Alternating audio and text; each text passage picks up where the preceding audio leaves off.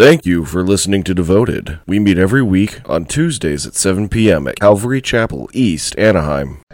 This is a cool story. There's this lady. I want you guys to pray for her. Her name is Amanda. She lives in Tennessee. And I met her through the internet, and she's got some kind of terminal illness. She's actually on hospice. And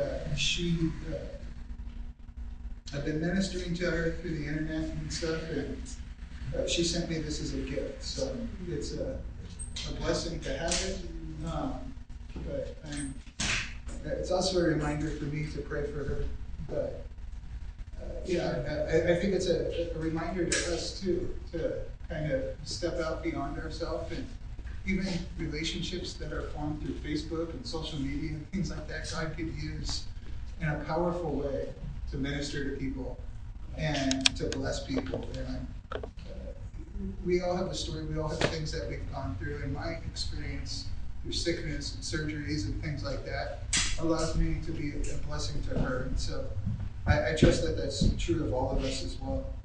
How many of you guys got my message last week saying that Devoted isn't happening because I was sick? Okay, everybody did good. You guys get the text messages, so I don't need to mention that. I'm sorry about that. I really wasn't feeling good. I don't know what exactly was wrong. I kind of felt like I had COVID. I was sleeping at least 12 hours a day all week, and when I was awake, I wasn't able to function very well, wasn't able to think very well, and it was very obvious to me that I needed to take a week and just rest. So with this passage, and so I ended up with just a ton of material, and I still have a little bit of brain fog. So I don't know exactly how we're going to go by faith tonight, I guess. So, but let's. One more thing. Beach Preach, right? Beach Preach was a blessing. I think you guys that came will do more stuff like it in the future, but I think it was a big success. It was awesome to see people who have never really shared their faith before, or never really done this type of evangelism, trying and doing it for the first time. That was a huge win in my book. We had 40-something people from our church show up to do that kind of outreach. That's great. One guy named Jeremiah, he said, "Hey, I hear you. I realize I need to be born again. I want to be born again. Will you pray with me so I could be born again?" So, praise God for that. It would be worth doing just for him. But, we'll do some more of that stuff in the future. But I thank you guys for praying. I thank you guys for making the signs, and for you that came. I know some of you couldn't, but maybe next time.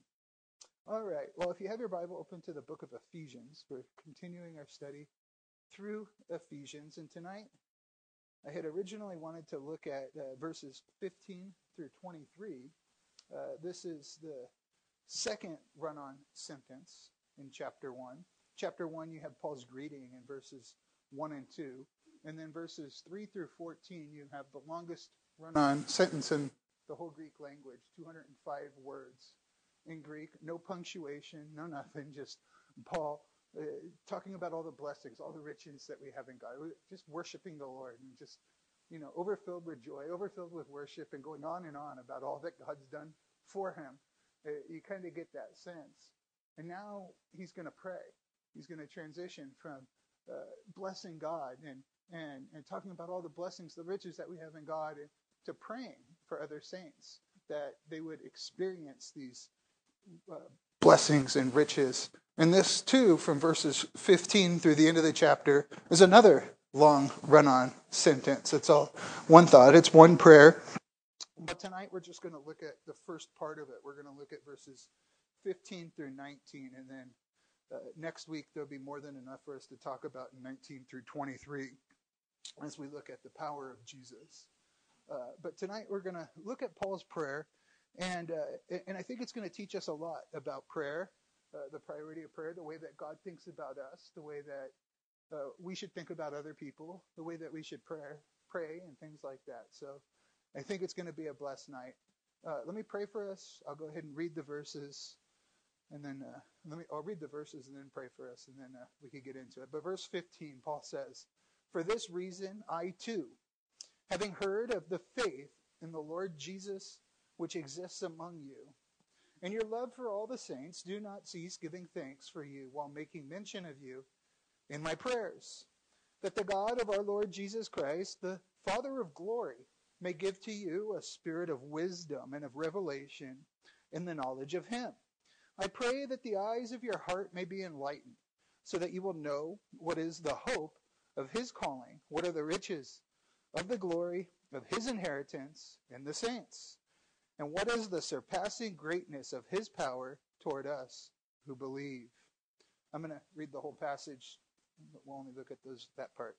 These are in accordance with the working of the strength of his might, which he brought about in Christ when he raised him from the dead and seated him at the right hand in the heavenly places, far above all rule and authority and power and dominion, and every name that is named, not only in this age, but also in the world to come. And he put all things in subjection under his feet and gave him as head over all things to the church, which is his body, the fullness of him who fills all in all. Amen. Well, God, we thank you. I thank you for this prayer. I thank you that we have the privilege of praying. I thank you, Father, that you hear our prayers. That is such a blessing and such a comfort to know that we get to talk to Almighty God, the ruler of the universe. And you hear us, you love us, you want to do good things for us. You're our Father. Our names are written in heaven. We take much joy in that, Lord. But I pray right now that you would speak to us. You would teach us how to pray more effectively, how to love people in a greater capacity, and really your thoughts and your feelings towards us, because that's what I think this passage conveys. So I pray that you would speak to us. I thank you that your power is perfected in weakness, Lord, and that when I am weak, you are strong, and I have faith that you're going to be strong tonight on my behalf. We're trusting in the power of your Spirit, Lord. We do believe you have the power to prophesy, and that you do. So we ask you to do so right now. In Jesus' name we pray. Amen. So I have kind of a question I want to start out with. How many of you guys are happy with your prayer life? How many of you are content with your prayer life? How many of you, if your prayer, say the prayers that you made today or tomorrow, were recorded, were written down, and then passed around to other Christians and they got to read them, would be okay with that? Right? Some of us, would we even have anything written down? Unfortunately. I doubt any of us would be too confident in that situation, right? But here's Paul's prayers, and they're recorded in Scripture, and they've lasted for over 2,000 years, and everybody has been able to read them. Everybody's been able to study them. Everybody's got to see who he is because of his prayer. And I really like that, because really what people pray, it really shows us who they are. Right? And if we're going to grow as a Christian, we're going to mature as a Christian, we're going to become more effective in serving Christ, we're going to have to grow in our prayer life. And I pray that tonight will help us to do that. I had this friend when I was going to USC. His name was Aaron. And he was going to USC. He went for about almost a whole year. He ended up getting kicked out of the school. Or not kicked out, but almost kicked out. We got in trouble for sniping people with a paintball gun from the balcony of our dorms. But anyway, he dropped out of the school. He realized that college wasn't really for him. He had some job opportunity up in Oregon, and so he went up to Oregon. He moved up there, and he was up there for a couple of weeks, and then he shows up to start this job, and it fell through. There was no job for him. His parents had cut him off because he dropped out of school. And he's stuck up in Oregon with nothing really to do, no money, and kind of in a tight spot. So he starts looking through the white pages, looking for jobs, looking for something that he could do to make some money. And he found a lumberjack business. He said, I could be a lumberjack. And he calls the number, and the guy's like, well, we're really looking for someone with some experience in that. And he's like, hey, I'll work twice as hard as anybody. I really need this job. You know what? You can count on me. I'll do whatever you need. And the foreman was like, okay, here's what I'll do. I'll give you a week. If you can show up and you could work for a week and there isn't too big of a disparity between what you could do and what the other workers are doing, you could stay. And so this guy showed up an hour early. He stayed an hour late. Everybody else would take cigarette breaks. They'd take lunch breaks. And he would just work through that. He would work his butt off all day. And he was like, yeah, they're going to have to keep me. I'm out working everybody else. At the end of the week, the foreman's like, hey, Aaron, I'm sorry. I'm going to have to let you go. And he's like, why? Why would you let me go? I mean, I came early. I stayed late. I didn't take a break. I worked harder than everybody else. And he's like, well, your production just isn't cutting it. And he's like, well, how could that be? Like, I'm literally working extra hours. At the end of the day, I'm drenched in sweat, and they're not. Like, I can't possibly work any harder. And the foreman dinged on him. He asked him, hey, have you sharpened your axe? And he's like, oh, you have to sharpen the axe? and he's like, yeah, you need to sharpen your axe every day. Otherwise, you're just going to be hacking away at wood, and nothing's going to be happening. And I think that's kind of our life without prayer. As we are trying as hard as we can to live the Christian life, to obey Christ, to do the right thing, to serve God, but there's no power. And all we're doing is hacking away and wearing ourselves out, but not getting anywhere. But prayer is what sharpens that axe. It's what adds the power, what gives us the might, what gives us the ability to do what Christ has called us to do. So we need to have a prayer life. We need to practice our prayer life. We need to really get better at it. Prayer is really how we engage in our spiritual warfare. It's how we get into this war, this spiritual battle that's going on around us in the spiritual realm. Everything exists in two realms. We have the realms. We have the physical realm that we see, that we're a part of, that everybody's taking part in. But there's also a spiritual realm. And this spiritual realm between good and evil, that's what's really behind everything. That's what's making everything go. That's really what reality is more of. But most people are disassociated with that. Well, God wants us to be in the spiritual realm. He wants us to be in the spiritual battle, and it's through prayer that we get to engage in that.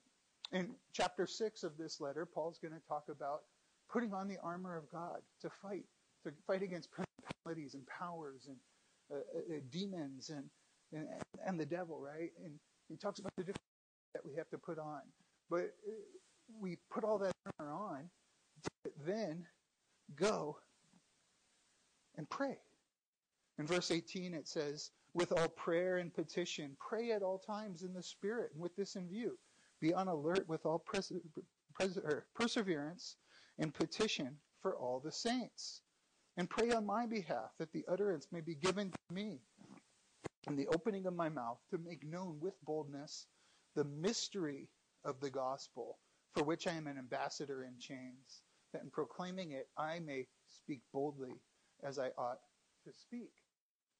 Right? Paul's talking about, hey, if you're going to, engage in this spiritual battle, it's to pray. It's to pray for others. It's to pray for ministers. It's to pray for the gospel to go forth. A boxer gets better at boxing by boxing, right? The way that a boxer trains to fight is by fighting, by sparring, right? They bring in other boxers to practice and to spar. And I believe prayer is the same way. The only way that we're going to get better at prayer is by praying, by actually doing it. You could read all kinds of books about prayer. You could read sermons about prayer. And yeah, you could get some good stuff out of it, some pointers out of it. But the only way that we're actually going to get good at it is by doing it. And so tonight we don't have group questions or that. I want to get done with the message, and I want to spend a little bit of time praying, practicing the things that we are talking about here. But I entitled our message, Paul's Prayer for You. Paul's Prayer for You. And the reason I've entitled that is because it is for you. It is for us. We need to remember that Ephesians was a circular letter. Verse 1, it says, Paul, an apostle of Christ Jesus by the will of God, to the saints who are at Ephesus and who are faithful in Christ Jesus. most of the original manuscripts leave out the at Ephesus. It's blank. And the idea was that it was a circular letter, that it was a letter that would be sent to Asia Minor, and it was to go to all 7 churches from the book of Revelation. It was supposed to be passed around, and each church would write their name in the blank, and it was to them. Furthermore, there isn't any specific information for any one church. Paul, in this letter, isn't correcting any specific thing for one church. It's a universal letter. It applies to all Christians of all times, and it applies to us as well. So this letter and this prayer that Paul is praying has direct application for us, direct application for believers today. And we could tell a lot by a person's prayers. We really can. The thing that people pray for would tell us really an awful lot about them. We're talking about evangelism and going and doing beach preach. I mentioned that one of the questions that's good to ask is this diagnostic question. To ask, hey, if God was going to grant you one prayer, you knew for sure you could pray one thing and God was going to grant it, what would you pray for? And the reason I say that that's a diagnostic question is because the way that the person answers that is going to tell you a whole lot about them and a whole lot about where they are with God. And I think that our prayers do the same thing. I think when we look at other people's prayers, it does the same thing. And I think when we look at this prayer, it tells us a whole lot about the person writing it. And it doesn't just tell us what the person is writing it is thinking, because Paul is writing it under the inspiration of the Holy Spirit, right? So it's telling us a whole lot about what Paul thinks about us, what Paul's priority for us is, but also what God is thinking about us, what God's priorities for us are. Imagine if a son was listening to his mom praying, and he just heard her and heard the things that she was praying, and she was praying for him, right? That would be kind of interesting, right? And you hear maybe things like, Lord, I pray my son would get his anger under control, or Lord, I pray my son would stop lying and would start telling the truth. Lord, I pray that my son would stop cussing. Right? This tells us a lot about the parent, where they're at, what they're praying for, what their priorities are, but also a lot about what the problem with the son is. And so when we look at this, we're going to see, like I said, what God's priority, what God's heart is for us, what the Apostle Paul's heart is for us, but we're also going to see what our greatest need is, where we need help. Prayer really is a powerful ministry. I believe it's the most important and most powerful ministry in the church. Charles Haddon Spurgeon and many Puritan preachers said that they would rather be great at prayer than preaching. That the priority was in prayer because that's where the power comes from. And the ministry of prayer is really for all believers. Everybody could do it. Everybody could be effective at it. Everybody could reap up rewards in heaven doing it. Might I remind you that Paul is in prison? He's in prison in Rome as he's writing this. And there's 2 prayers right here in Ephesians, this one, and in Ephesians 3. There's another prayer that Paul records. We tell that Paul is constantly praying for believers as he is in prison, because that is the ministry that he could do. In fact, all 4 of Paul's prison epistles, Ephesians, Philippians, Colossians, and Philemon, there's prayers recorded in them. Paul is constantly praying for believers in prison. I have a friend, Joe Alcaraz, and I keep trying to tell him this, that, hey, you may feel like you're in a prison. You're stuck at home. You can't be doing what you want to do. You can't be serving the Lord the way that you want to be serving Him. But you can be praying. You could have the most powerful ministry that there is. You could have the most effective ministry that there is. And you could be reaping up eternal rewards in heaven because of this ministry, for being faithful to pray and to intercede for other ministries, for other believers at this same time. If you read these prison epistles, it's interesting to me, because not once is Paul praying, hey, get me out of here. Pray that God will release me. Pray that, I'll have some kind of favor. Pray that it'll be easier for me. in prison. Pray that they'll stop beating me. Pray that I'll get better food. None of that. It's all spiritual things. It's for other believers, that they would be spiritually blessed. And maybe we have such a hard time rejoicing in our little quote-unquote prisons because we aren't busy serving the Lord in these prisons the way that the Lord wants us to. Maybe we have this woe is me attitude, and we're not experiencing the power of God. We're not experiencing the presence of God. We're not experiencing the comfort of God because we're not doing what God is calling us to do, which is to pray. Look at verse 15. Paul says, for this reason, I too, having heard of the faith in the Lord Jesus that exists among you and the love for all the saints. He says, for this reason. For what reason? Well, that goes back to verses 3 through 14. All these blessings that Paul talked about, everything he said that is ours in Christ, this inheritance that we have. Right? Verse 3 says that because we have every spiritual blessing in Christ. Verse 4, before God chose in eternity past. Verse 5, because God predestined us to adoption. Verse 7, because we have redemption and forgiveness of sins in the blood of Christ. And verses 9 and 10, because God has made us aware of his plan for the kingdom, how he's summing up all things in Christ, how through Christ everything's going to come together.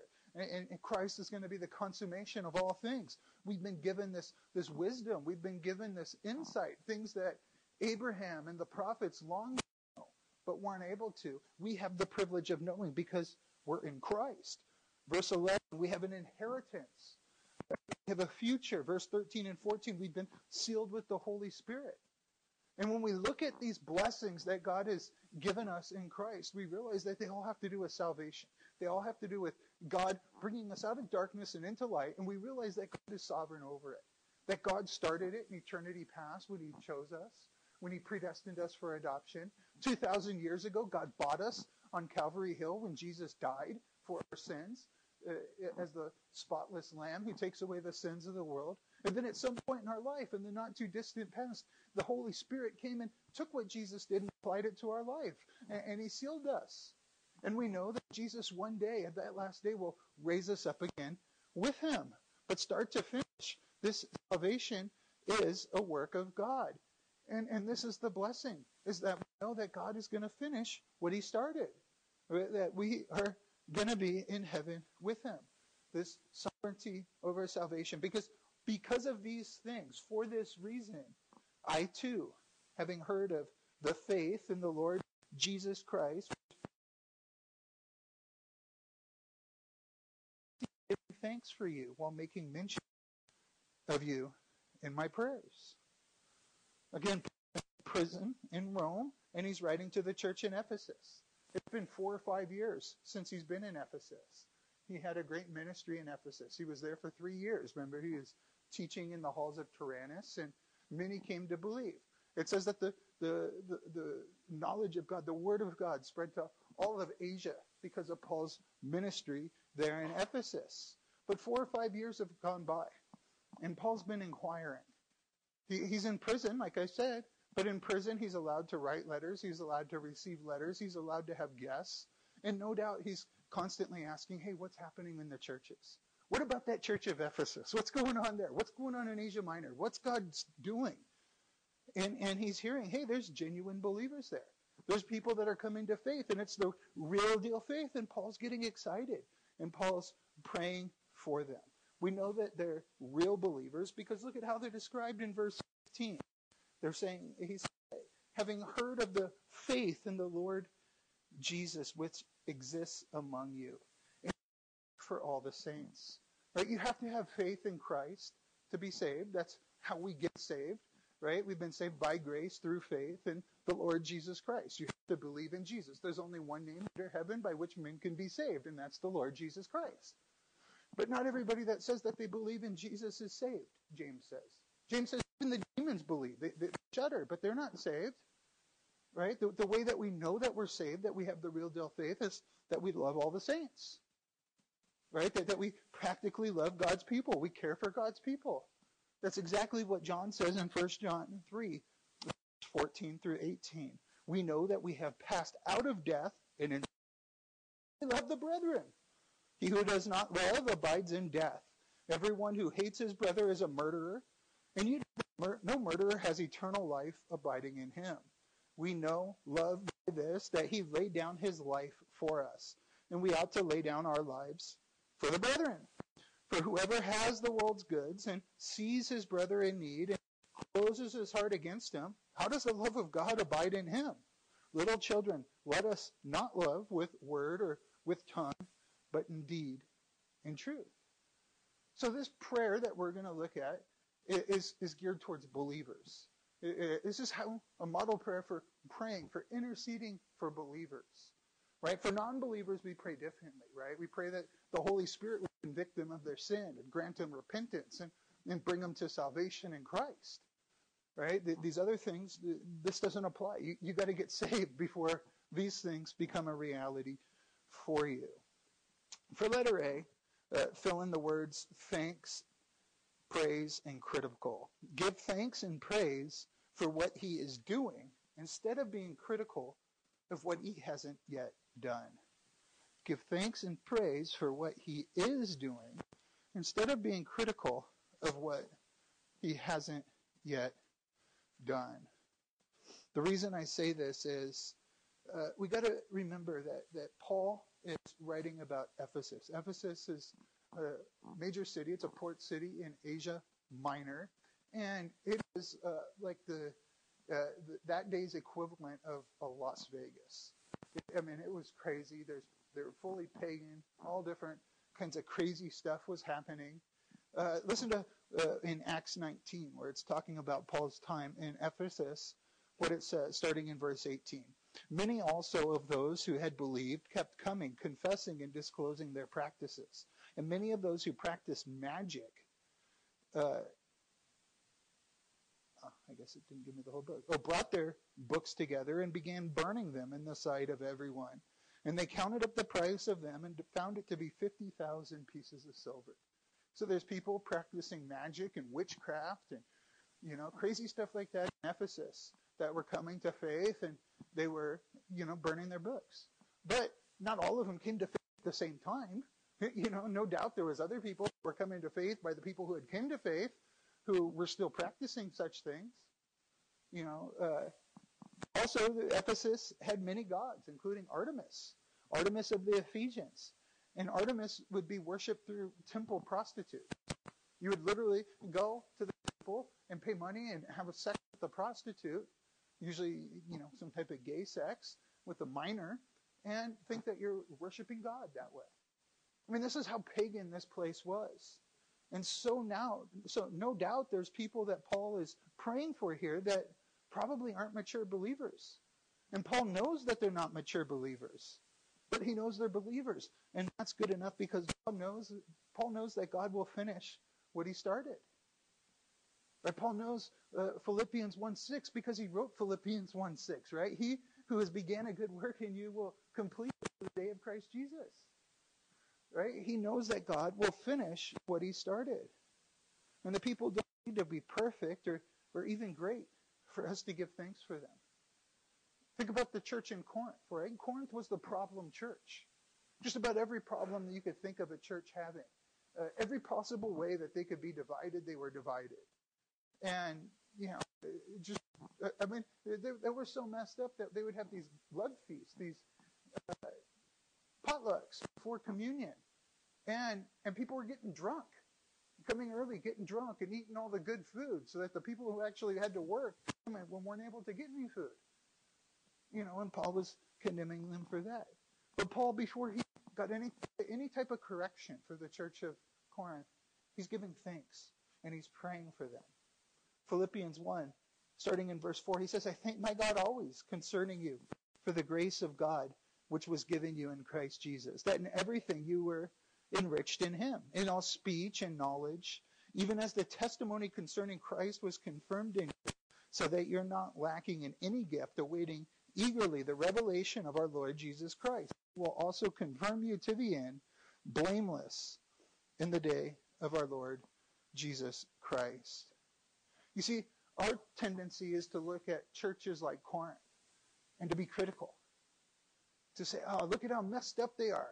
Look at these crazy Pentecostals and what they're doing. Or, look at these people. They're so rigid they don't even believe in the gifts of the Spirit and things like that, and get all critical. Paul's tendency is to look at churches like Corinth and to praise God and give thanks for them. Yeah, he'll offer correction, but not until he's given praise and thanks to God for them. This makes me think of Asbury. For the last 2 weeks, I've been so convicted over this, really. I really have. It really hurt me that I couldn't do this message last week. I had to carry this conviction and this weight around an extra week because of it. But, I saw what was happening at Asbury. When I heard the things on social media and that about how, that there really hasn't been a clear gospel presentation there. How the worship leader and the head of the school are homosexuals and things like that. And I was kind of being critical and kind of questioning this movement of God. Well, Paul would have been given thanks. He said, hey, there's some people coming to faith. There's some people coming closer to God. There's some people worshiping God in truth there, and worshiping God and giving thanks and praise for what God is doing. It's so easy to get focused on what God hasn't done and what God isn't doing yet that we forget to thank him and to praise him and to worship him for what he is doing. The prophet said, don't despise the days of small things.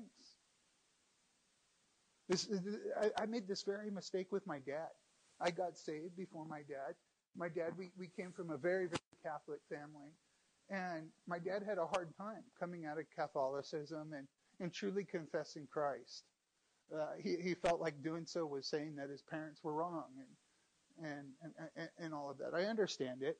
But my dad finally started coming to church with me and my mom and started coming here and we would even start talking about God a little bit more and things like that. But all I would do is harp on him, Dad, you're still drinking. You're drinking too much. You're doing this. Christians don't do that. And that is 100% the wrong attitude. That hurt me. It just gave me a more critical heart, and it drove him further away. The right thing to do would be to praise God for what God is doing. Praise God for the changes in his heart that I do see. Back when I was in the pastor's school, Brian Broderson, he gave me this book, and it was called God's Forever Family. It was a really interesting book. It was a historical book. It chronicled the Jesus People movement, right? The hippie days. And a lot of it had to do with Calvary Chapel. And there was some really, really interesting and crazy stories in this book. I remember this one story. There was this group of friends, and a couple of them had become Christians, and were praying that their one friend would become a Christian too. And they're praying, and this guy's kind of making fun of them and not really going anywhere. And then one day they talked into going to one of the concerts in the tent, the outreaches. And so their friend goes, and he hears the gospel, and they give an invitation to come up. And he's like, darts out of his seat. He's the first one up there, right? And they get all excited, like, praise God, our friend got saved, right? And they decided that they needed to celebrate that their friend actually came to faith. So they all got together and took LSD together to celebrate their friend getting saved. About an hour later, into this LSD experience, they find their friend, and he's tripping out. He's having a bad trip, and he's actually trying to kill himself. And so they stop him, and they sit with him and kind of talk him down and make sure he gets through the night. And the next day, they're talking about it, and they're like, man, that was awful. Like, we probably shouldn't pray for our friend or celebrate our friends getting saved by doing LSD. That's a bad thing to do. A few months later, one of them was at a different church, and the preacher was preaching, and just a powerful message. But it was a message on stewardship and how God wants us to be good stewards with what he's given us. And he comes home, and he tells his friends, like, hey, man, you should have heard this message. This preacher was on fire. It was all about stewardship. We need to be good stewards. And they're talking, and they're like, we're horrible stewards. Like, we spend all of our money on drugs and beer. Like, God probably doesn't want us to do that. Like, he probably wants us to spend it on our families. And so they start spending their money on their families instead of drugs and beer. At no point did they ever realize that doing drugs and beer was wrong and was sinful, right? But God used other means to get them to the place where they weren't drinking, they weren't doing drugs, that they were walking with him. And these guys have been in ministry for 40, 50 years and have been faithful to the Lord. You see, God's going to work differently in each one of us. And he's going to attack different sins in different times. And he's doing a unique work in each one of us. And instead of looking at the thing that he's not doing and being critical over it, we need to look at what he's doing and praise him for it and encourage that person. Hey, God's doing this in your life. That's awesome, man. Get into it. Do more of that. Amen. So we also see here that we need to pray both spontaneously and scheduled. In verse 16, he says, I do not cease giving thanks for you while making mention of you in my prayers. He says, I don't cease giving thanks for you. 1 Thessalonians 5:17, Paul says, pray without ceasing. Right? This doesn't mean that we're praying every second of every day. This just means that we have a lifestyle of prayer. That we're going through our life, and when anything's happening, we're interpreting it through prayer. You know, something happens, and you're praying. You see someone hurting, and your first reaction is to pray for that person. You come into a situation, your first reaction is to pray. God, give me wisdom. How do I respond? You're praying every opportunity you can. And this is a spontaneous prayer. It's praying as these things come up in our life. And we need that. But he also says, while making mention of you in my prayers. This probably has to do with a Jewish custom. You see, the Jews would pray 3 times a day. They would pray morning prayers, noon prayers, and evening prayers. Remember in the book of Daniel? Daniel, his friend Hananiah, Mishael, and Azariah. These 4 Jewish boys are taken from Judah to Babylon in the captivity, and God just gives them extraordinary wisdom. God blesses them. And they stand out. They're in the king's council. They're in the king's court. And they stand out amongst all the other guys that are serving the king, all the other counselors of the king. And because of that, these other counselors of the king are jealous of Daniel, Hananiah, Mishael, and Azariah. And they're trying to figure out ways to get rid of them. They hate them because they're Christians. Maybe God or someone at your work feels that way about you. Like, man, this Christian, and they're just, have all the answers and all of that. I don't know. But they were trying to get rid of Daniel. And so they said, hey, I know how we could do it. I know he's going to pray 3 times a day. Every day he goes up to his window, he faces Jerusalem, he gets on his knees, and he prays. So they had the king sign an edict saying, if anybody prays to anybody but the king, into the lion's den they go. Knowing that the next day Daniel would do that. Daniel hears about the edict, right? He hears, hey, basically they're trying to trap me. And what does Daniel do? He goes up to his window, he opens it, he faces Jerusalem, and he prays morning, noon, and night. And into the lion's den he went. And God moved, obviously. And so more than likely that's what these prayers are, the Jewish prayers, morning, noon, and night prayers. And Paul would be going to the temple to pray. And when he would have these churches on his mind. He would have these believers in Ephesus and Asia Minor, and he'd be praying for them. He'd be giving thanks for them. He'd be praising God for what God is doing in their life. So yeah, we need that spontaneous, all-day prayer. But we also need to schedule times to get alone with God and pray. Jesus did. Remember the disciples, they would look for him in the morning, and he'd be off in the mountain by himself praying. He'd wake up early because that was the only time he could get away to pray. We need to have a prayer closet. We need to have scheduled times to pray. For letter B, fill in the word greatest. Make sure we pray for people's greatest need. We need to make sure we pray for people's greatest need. Look at verse 16. That the God of our Lord Jesus Christ, the Father of glory, give to you a spirit of wisdom and of revelation in the knowledge of him. I pray that the eyes of your heart may be enlightened. You know what? We often pray when there's needs, but we very rarely pray for our greatest need. Right? When there's needs, we're always praying. It comes naturally. Hey, man, like I'm hurting. Pray. Last week I was sick. Praying. God, get this away from me. Texting people. Hey, pray for me so I feel better. Like that's natural for us.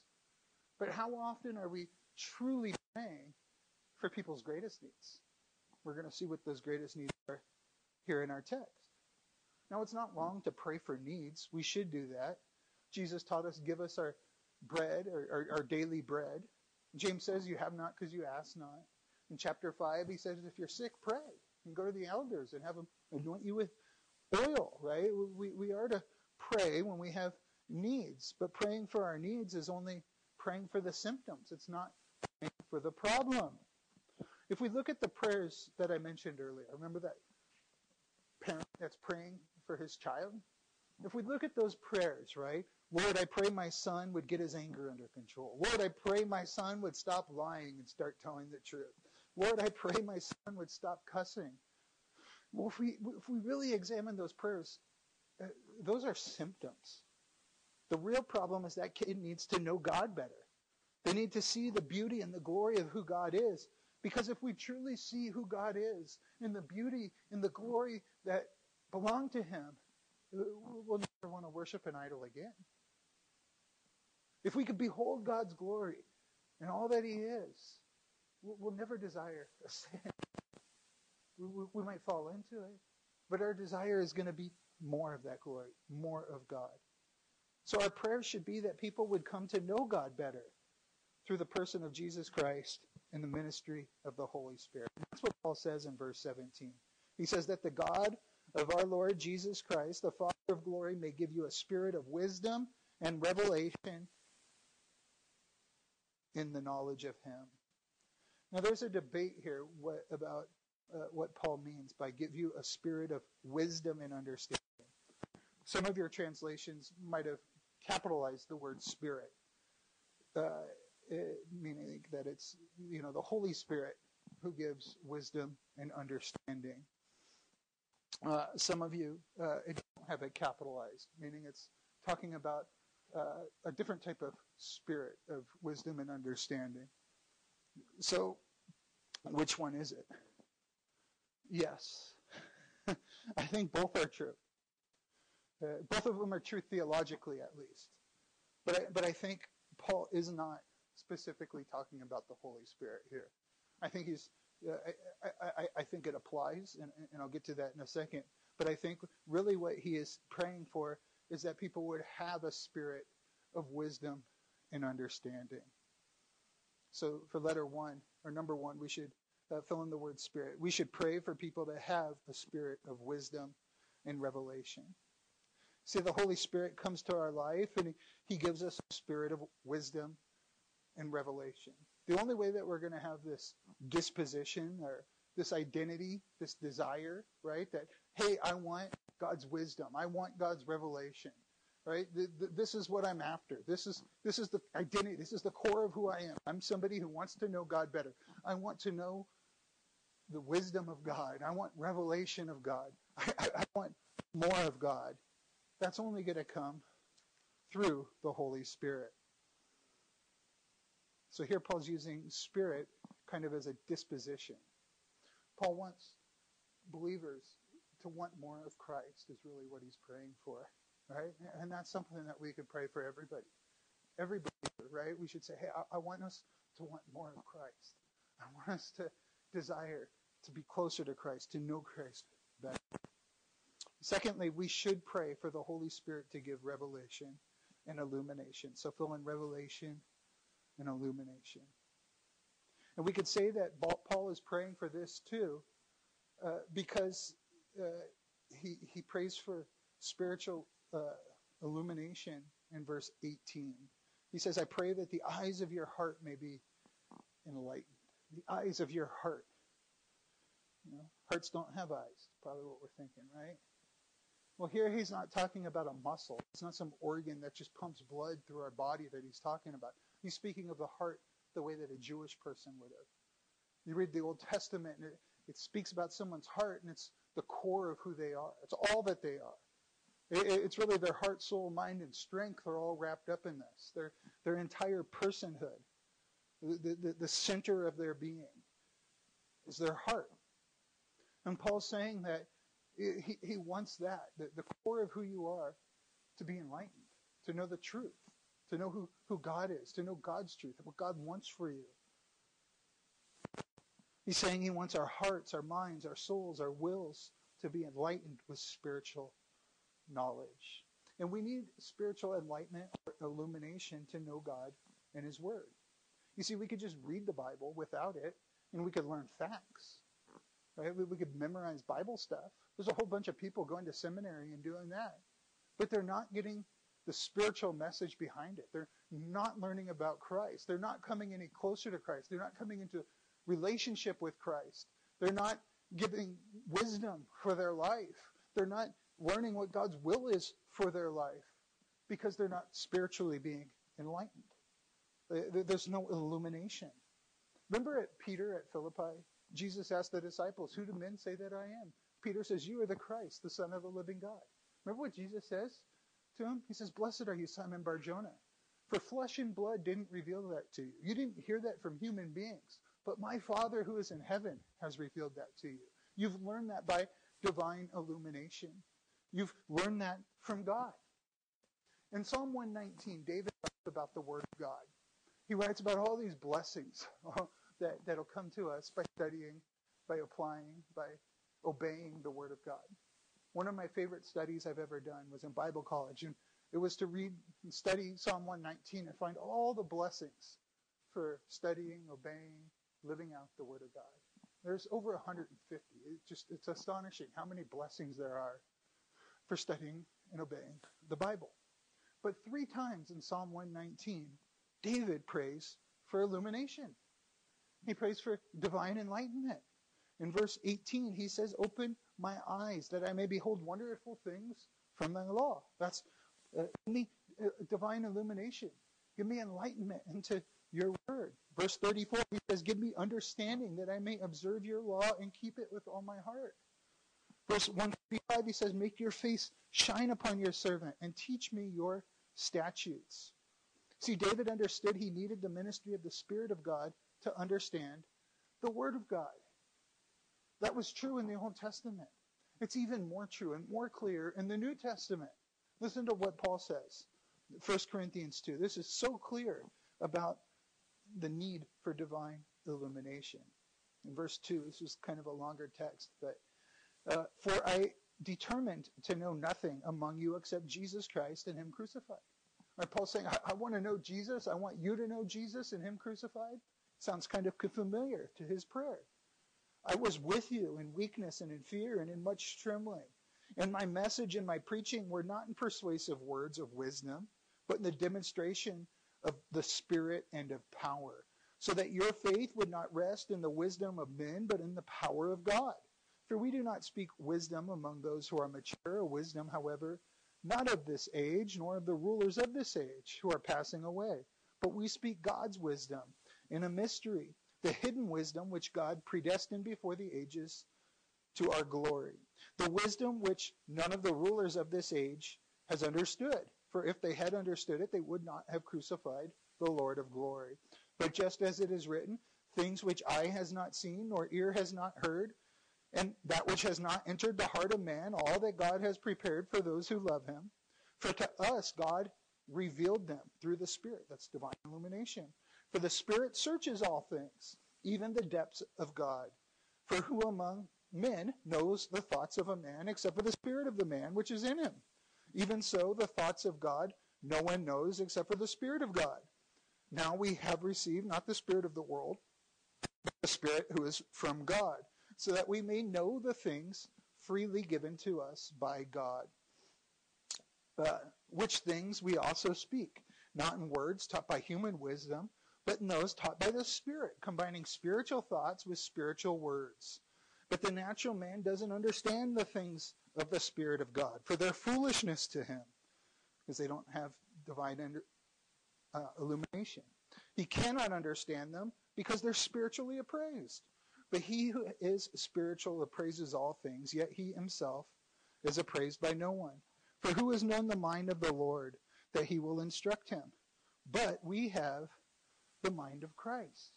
We have the mind of Christ because we have the Spirit of Christ. And now we all say amen, right? We say, yeah, that's true. That's great. But do we really believe it? Do we really live it? Or do we pick up our Bibles and just pick it up and start reading and say, I got this. I know what this means. Right? I could figure this out. I know a little bit of theology. You see, there's two reasons why we don't depend on the Holy Spirit for revelation. Number one is we have too high of a view of ourselves. Right? We think, hey, I could figure this out. I'm smart enough. I know how to do this. The second is we have too low of a view of God. Right? We think, hey, you know what?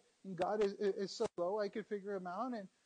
Or two, that he's not big enough or strong enough to tell me these things, to enlighten me in these. You see, prayer and ministry go together. Right? Ministering the word or the gospel without prayer, it's really dumb. You see, the expositor, the best expositors and the best evangelists in the world could do their thing. They could preach their heart outs. They preach the best message they got. Greg Laurie could go and he could preach the best message that he could preach at Harvest Crusade, and nobody would respond to that message if there isn't divine illumination. So we have to pray. We have to say, God, speak through this message. Prophesy through this message. Grant them illumination. Otherwise, we're just preaching a greater judgment on them. But Paul prays for revelation or illumination. And he goes on to pray for it in 4 specific ways. We're going to look at those here. These are the 4 ways we can and should be praying for ourselves and others. By the way, these 4 things, they're already available to believers. They're things that we already have. Paul's not asking that God gives them something new or something they don't have. He's saying, hey, I hope that they come to understand what they already have. They come to realize and experience all that Christ has already given them. I like what Warren Wiersbe said. He brought up a guy, William Randolph Hearst. Any of you heard of him? Hearst Castle, right? He was a really, really wealthy guy. He lived in the 1920s. And in the 1920s, he was extremely wealthy. And he had one of the biggest art collections in the world. It was estimated he owned 25% of all art in the whole world. One day he was looking through this catalog of pieces of art, famous pieces of art, and his eyes got fixed on one. He's like, I want this. I need this piece of art. And so he sends his team, these guys, to Europe to look for this piece of art.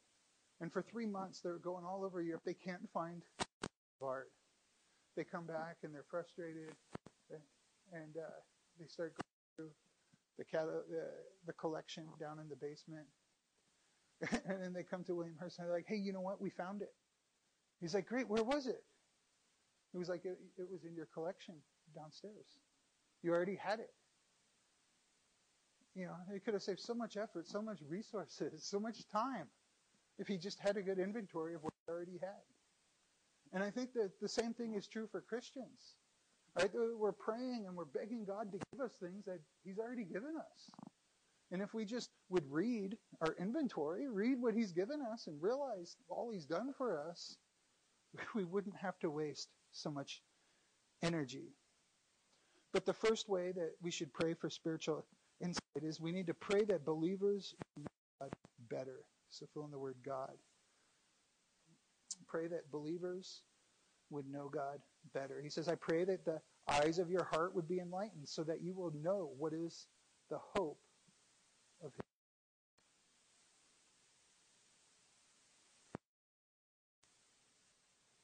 We need to know God better. Our knowledge of God is really the most important thing that we know. Our view of God, it really affects everything else that we do. It affects the way that we see everything else. It's really central to all 3 aspects of our salvation. Our justification, it's we come to know God.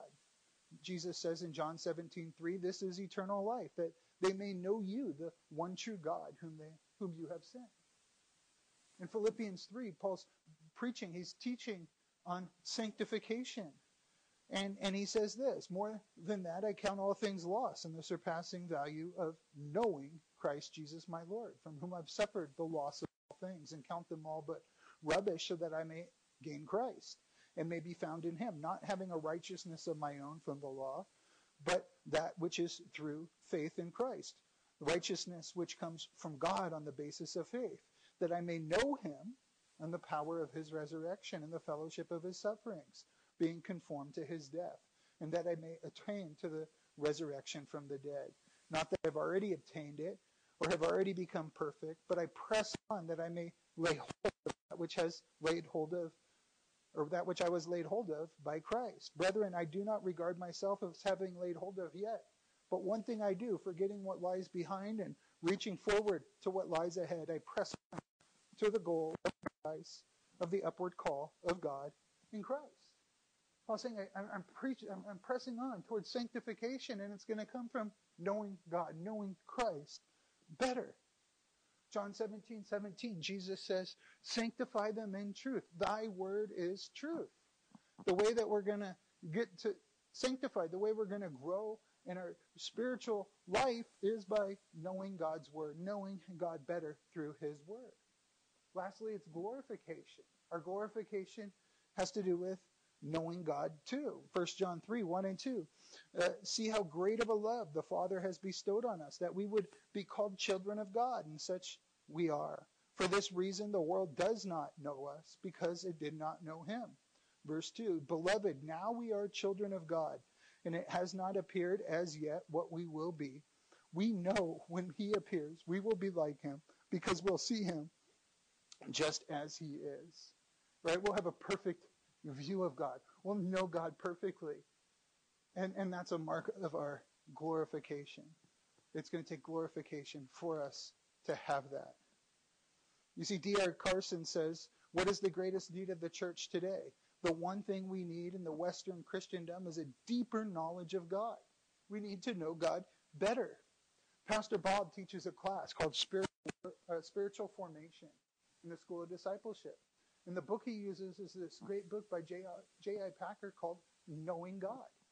And he teaches deep theology, because it's through this theology that we come to know who God is. We come to know God's true character. And this isn't just head knowledge, right? This isn't just knowing things about God, knowing doctrine. No, it's speaking more than that. It's the Greek word epignoskos, right? It speaks of knowledge by experience. It really speaks of relationship. Throughout the Bible, this word is used of the most intimate of relationships. In the Old Testament, how many times do we hear, so-and-so knew so-and-so and had so-and-so? Right? It's speaking of the most intimate relationship there is. Remember when Mary was pregnant by the Holy Spirit and Joseph found out and was going to put her away privately because of it? It says that the angel came and spoke to Joseph, and he decided to. But it says that he had not known her. Well, obviously, he knew who she was. They were engaged. It was speaking of not having a sexual relationship, not having this most intimate relationship. And that's what God is saying that we need. We need a greater, more intimate relationship. We need to grow in relationship and intimacy with God through Christ. Think of a married couple, right? As they go through life together, they know each other better. As they go through hard times and good times and trials and things like that, they get to know each other better. They have a greater intimacy with each other than hopefully when they first got married. You know, one of the evidences that we're truly walking with Christ is that we want to know him better. If you could look at Christ and truly see him and not want to know more of that, you don't have a desire for a deeper knowledge, a deeper relationship, I really question whether you really saw Christ, whether you really knew him to begin with. How can someone say that they know Christ and be content with the knowledge that they have of him? That doesn't make any sense. That would be like, hey, meeting the love of your life and then getting married and then saying, you know, I don't really want to learn anything else. I don't really want to do anything with you. I'm happy. Just our relationship is good. You know, we'll just be married. We'll share a house, file joint taxes. It's good enough. That makes no sense, right? But that's, yeah. You know, God's like the ocean, right? A little child could get his feet wet and understand what it is. But the greatest explorer, the greatest theologians will never explore the depths of it. There's always more to know. There's always a greater relationship to have. If the Apostle Paul, the greatest Christian who has ever lived, could say, I haven't yet laid hold of that which I was laid hold of, but I press on to the upward call of God in Christ Jesus, how much more so do we need to do the same? So we need to know God better. Secondly, pray that believers would know the hope of their calling. Fill in the word hope. The Bible talks a lot about hope. In Hebrews, hope, the word gives us a hope, and that hope is an anchor for our soul. Right? The Bible talks about our blessed hope, speaking of the rapture. Right? However, the Bible uses the word hope differently than we do. We talk about hope, hey, I hope this happens. I hope I could go to this weekend. That's not what the way the Bible uses hope. The Bible uses hope speaking of a confident expectation. Saying, hey, I know this is going to happen. I'm confident of this very thing. I'm certain of it. And here Paul is talking about the hope of our calling. Now we need to differentiate between the two calls. Like there's a general call that goes out to everybody. God's calling all men everywhere to repent, to come to Christ, to receive salvation. But there's also an effectual call. A call that goes out to those whom were predestined, whom God chose before the foundation of the world, verses 4 and 5. And when they hear the gospel, the Spirit comes and quickens them and actually brings them to Jesus. Remember, Jesus says in John 6, no one can come to me unless the Father draws them to me. This is God's effectual call. That's God calling, literally bringing, ensuring that these people come to Jesus. We hear this described in Romans 8:30. In Romans 8:30, what's called the golden chain of redemption. Here's Paul is talking about the different stages of our redemption, the different stages of our salvation. And he's speaking about how God's causing these in our life and how they're linked together. He says, and these whom he predestined, he also called. It's God's effectual call. And those whom he called, he also justified. And those whom he justified, he also glorified. It's God doing it. It's all God in that process. And if he's predestined you, he's going to call you. If he's called you, he's going to justify you. And if he's justified you, you're going to be glorified. It's already past tense. It's as good as done. So this confident expectation that God is going to complete our salvation, which he started in eternity past, which he bought 2,000 years ago, which he applied to our life, is our greatest hope. I was asked last night how God, this loving God, could allow what happened in Tennessee yesterday to happen at a church. This faithful man whose family is serving God, how could he let his child be murdered in the way that it was? That's a question we hear a lot, right? It's theodicy, right? If God is good and God's all powerful, how come there's evil in the world? We know that God has redemptive purposes for it. Genesis 50:20, God takes the things that the world means for evil and uses them for good. Right? We know that. But the reality is that we live in a sinful world. There's a reality of sin in our lives and all around us. And because of this sin, there's going to be pain. There's going to be death. There's going to be grief, and we're all going to have to deal with it. The reality is this isn't the way that God designed this world to be.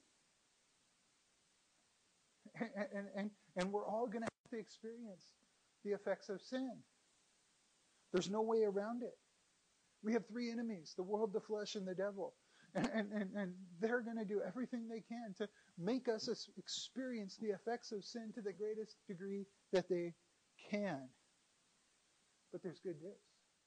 Jesus came to overcome the world. Right? We live with the hope. We live with a confident expectation that one day we will be in glory. One day we will live in a world where this sin, the effects of sin, will be done away with. So sometimes there's these horrible tragedies that happen. And I believe one of it is to show the greatness of what our Savior's done for us, to deliver us from this world of sin, and to give us a world that's free from all of that. We'll be able to experience heaven to a greater degree. We have a greater longing, a greater desire for this hope of a world without sin. And what these parents and all those involved with that horrible tragedy need to remember is that this world won't be like this forever. Right? We have our hope of our calling. God has promised us glory. Thirdly, we need to pray that believers would know how valuable they are to God.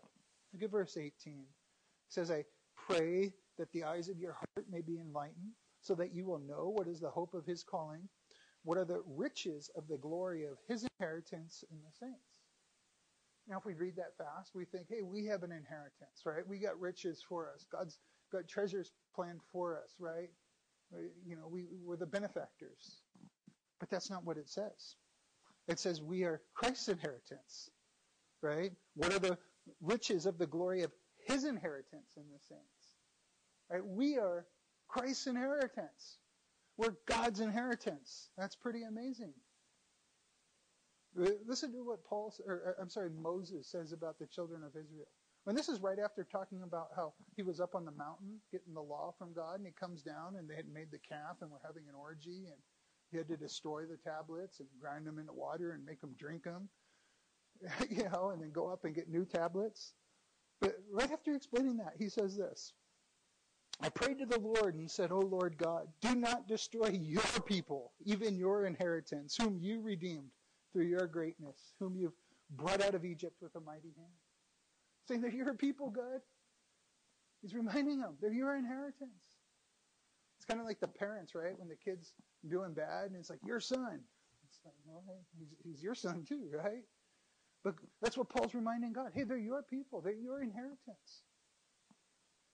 Jesus says that we're the pearl of great price, right? Where the guy finds it and goes and sells all so he could buy the field, and that pearl could be his.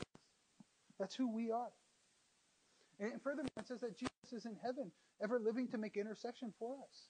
He's praying, hey, I can't wait till they're here. I can't wait till I get the inheritance. Just bring them to me, Father. Make sure they get here. Get them here in one piece. I can't wait to have them. I can't wait to spend eternity with them. I can't wait to walk with him without sin. He is so eager for his inheritance. He is so eager to have you. That's amazing. And imagine if we could think of ourselves this way. If we could remember the way that God thinks of us. Remember the word God places on us. There would be no more depression. There would be no more anxiety. It means the confidence that we would display, the faith that we would display day in and day out. Lastly, we need to pray that believers would know and experience God's power. Fill in the word power. I'm almost done. Verse 19, he says, and the surpassing greatness of his power towards those who believe. Paul is saying that God has this tremendous power for the believer. That word, surpassing greatness. This is a Greek word. I want you guys to learn this word. This is a great word. You know, some people get like Greek words tattooed on them. You know, this would be a great Greek word to get tattooed if you want to get a Greek word tattooed. That word surpassing greatness, and the surpassing greatness of his power toward those who believe. It's hyperbolon megathos. Hyperbolon megathos. Right? God has a hyperbolon megathos power for you. That word power is dunamis power. It's the word that we use dynamite for. Right? It's a power that can't be measured. It's an immeasurable power. It's a hyperbolon megathos power that God has for you. Next week we're going to see Paul describing this power. And he's going to have to use 4 different Greek words to describe it because you can't quantify, you can't qualify the power of God. It's too great. You can't put it into words. You can only experience it. You know, we can make some pretty powerful things. And these things that we make, we can measure. Something like the atom bomb. Right? We can make a bomb that displays so much power. And we're able to measure that power. Like Hiroshima, the atom bomb that was dropped. It was 15 kilotons of power. That's a lot of power. Right? But God's power is immeasurable. Right? God created the world out of nothing. He spoke out of nothing and created everything. That's great power. In the Old Testament, he demonstrated his power by saving the children of children of Israel out of Egypt by the 10 plagues. That was a great display of power. But he displayed his greatest power in raising his son from the dead. He did. He displayed his power. We're going to see the greatest power he displayed was raising his son Jesus from the dead. See, people can make powerful things to kill and to destroy, but nobody's created a way to bring someone back from the dead. Nobody's been able to replicate that power. Nobody's been able to figure out a way how to do that. because that's a greater power. That's a greater power that we can't do. You know, I used to be really into working out. A few years ago, I was working out a lot, and I was in pretty good shape. And I remember I was bench pressing, and I was using the 125-pound dumbbell, and I repped out about 35 reps. And I got up, and I had my chest all poked out, and I'm looking around the gym, and I'm like, I'm doing pretty good. Man, I'm strong. I got a lot of power. I got one arm, and I'm stronger than all of you. What's wrong with you? You know, that's what I'm thinking, right? And then I remember in the Bible where it says that in Isaiah 40 that God holds all the water in the entire universe in the palm of his hand, and he doesn't spill a drop. And I'm thinking, wow, that's probably a lot of water. I wonder how much water that is. So I Google, how many gallons of water are there in the world? And Google tells me that there's an estimated 325 million trillion gallons of water in the world. I was like, I didn't even know that 1,000,000 trillion existed. I didn't even know that was a real number. And I'm like, wow. You know what? And each gallon of water weighs 6 pounds. So then I tried to go in my calculator and put in 325 million trillion times 6. And you know what the calculator said? Error. But it's exactly right, because you can't calculate. You can't put a number on the power of God. It's immeasurable. It's megathon. It's hyperbola megathon. Right? It's greater than anything that could be measured. And this hyperbola megathon power is available to us. He has hyperbola and megathon power to break our addictions, to cure our anger, to take away our jealousy, to fix our pride. No matter what sin you're entangled in, whatever sin you need help with, wherever you are in life, there's a hyperbola megathon power there to defeat it or to bring you out of it. So Paul's prayer for us here is a model prayer. Notice how it began with thanksgiving and then petition, and then it'll go into praise next week. That's a good way for us to pray. So I'll ask us this. We look at this prayer. We look at the things that Paul's praying for. How do our prayers match up to this? The things that we're praying for, the things that Paul prayed for. You're like, oh, Joe, why you got to make me feel bad here at the end? But also look at the way that God looks at you. Look at all that he has for you. Look what he wants to give to you. Look what he wants to do for you. Right? That makes it a little bit better, right? So let's pray. God, I thank you. I thank you for your word. I thank you for your son. I thank you for your spirit, Lord. I thank you that you have this hyperbola and megathon power for us. I pray that we would always remember that, Lord. I pray that we would have a better prayer life, that we would grow in our ability to pray for others, Lord. And I pray that we would take from this what your heart is for us, what your heart is for other believers, and that we would have that same heart, that we would start to pray these same things, that we'd pray spiritual things. We'd pray the word of God, because that's where the power of God is. These are the prayers that you can answer. So we pray these things in your name. Amen.